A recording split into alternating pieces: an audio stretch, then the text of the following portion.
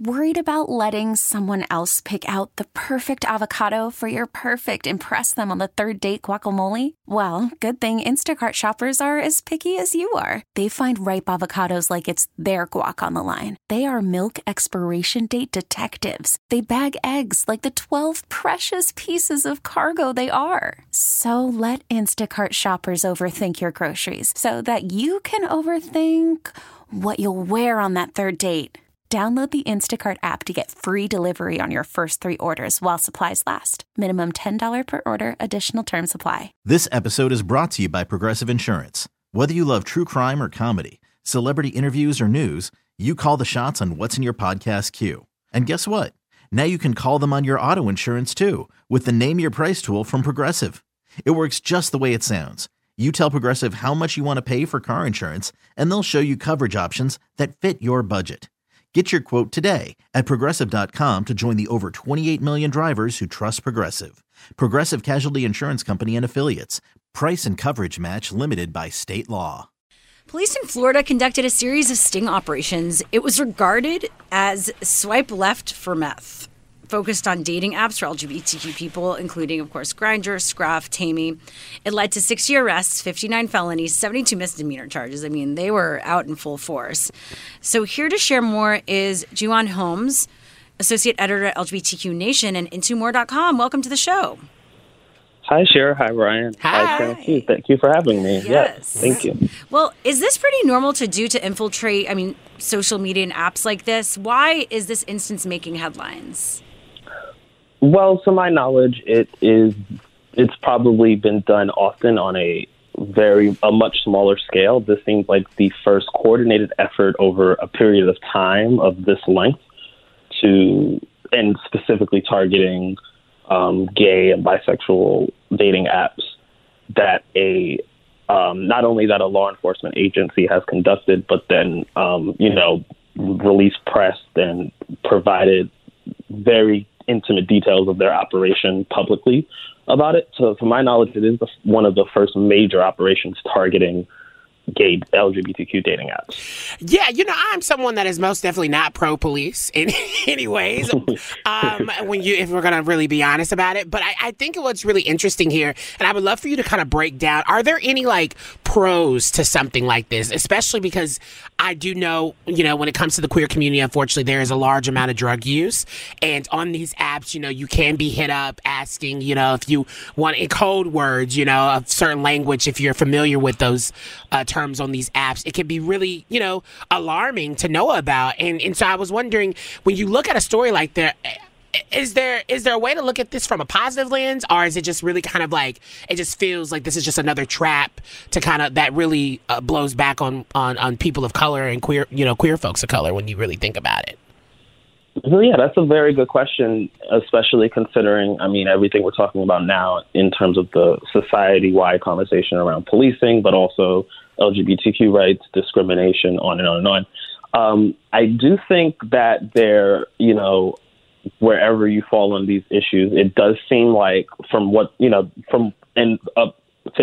keep in mind that a large amount of the information we do know about this is, of course, provided by the police. And so as we have learned, especially over the last few years, that police provided information cannot be trusted up front all the time.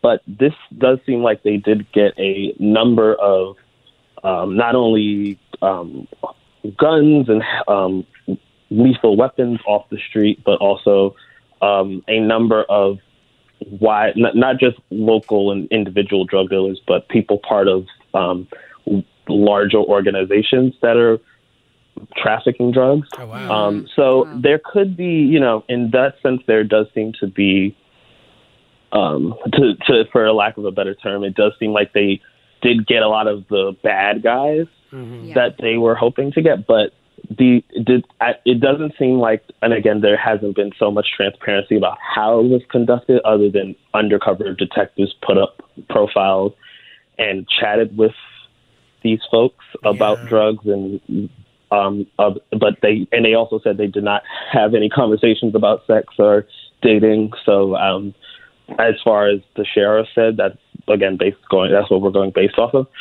It does, since we don't have a clear picture about exactly what other aspects came into play with how they conducted this operation and who it might have targeted, if it targeted specific people, specific profiles, and there's a lack of transparency and a lack of foresight we can provide to know if this is entirely on up and up, if this is the right, and whether this is the right way to go about it is, I think that's a much bigger question that we would need more information about. But yeah.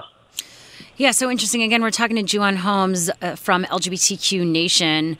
I guess from here, do you feel like this leaves a lot of people concerned? Like, do you not feel as safe knowing that this is happening? Or do you feel safer? Yeah.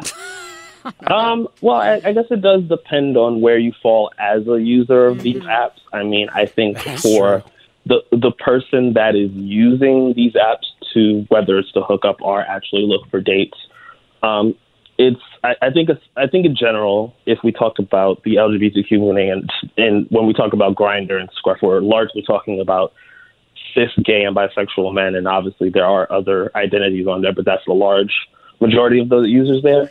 And so there's already a high amount of, I guess you could say, skepticism around how people's identity, if the person you're talking to is in fact a real person or a person you can trust. Mm-hmm. There's already a high level suspicion in that regard, and a lot of anxiety and concern about safety of meeting people randomly, meeting people that you don't know as well as you might be able to extrapolate on other apps.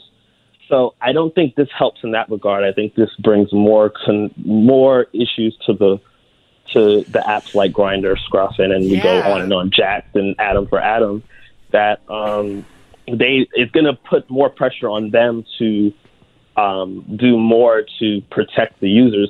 But then that gets into a slippery slope of what will they do to protect their users. Well, for me, I would hope that they're keeping that same energy when it comes to the queer bashing that happens on these apps, right? Where you think you're meeting up with someone and you end up getting assaulted when you get there, right? And I'm like, if we're going to do something like this, and I wish there was more of a level of transparency, as we kind of mentioned earlier. I hope they find other ways if they're going to do this to protect all queer folks that are on these apps in the best way possible. Mm-hmm. And who knows if this is necessarily the way, but we really appreciate you for joining us.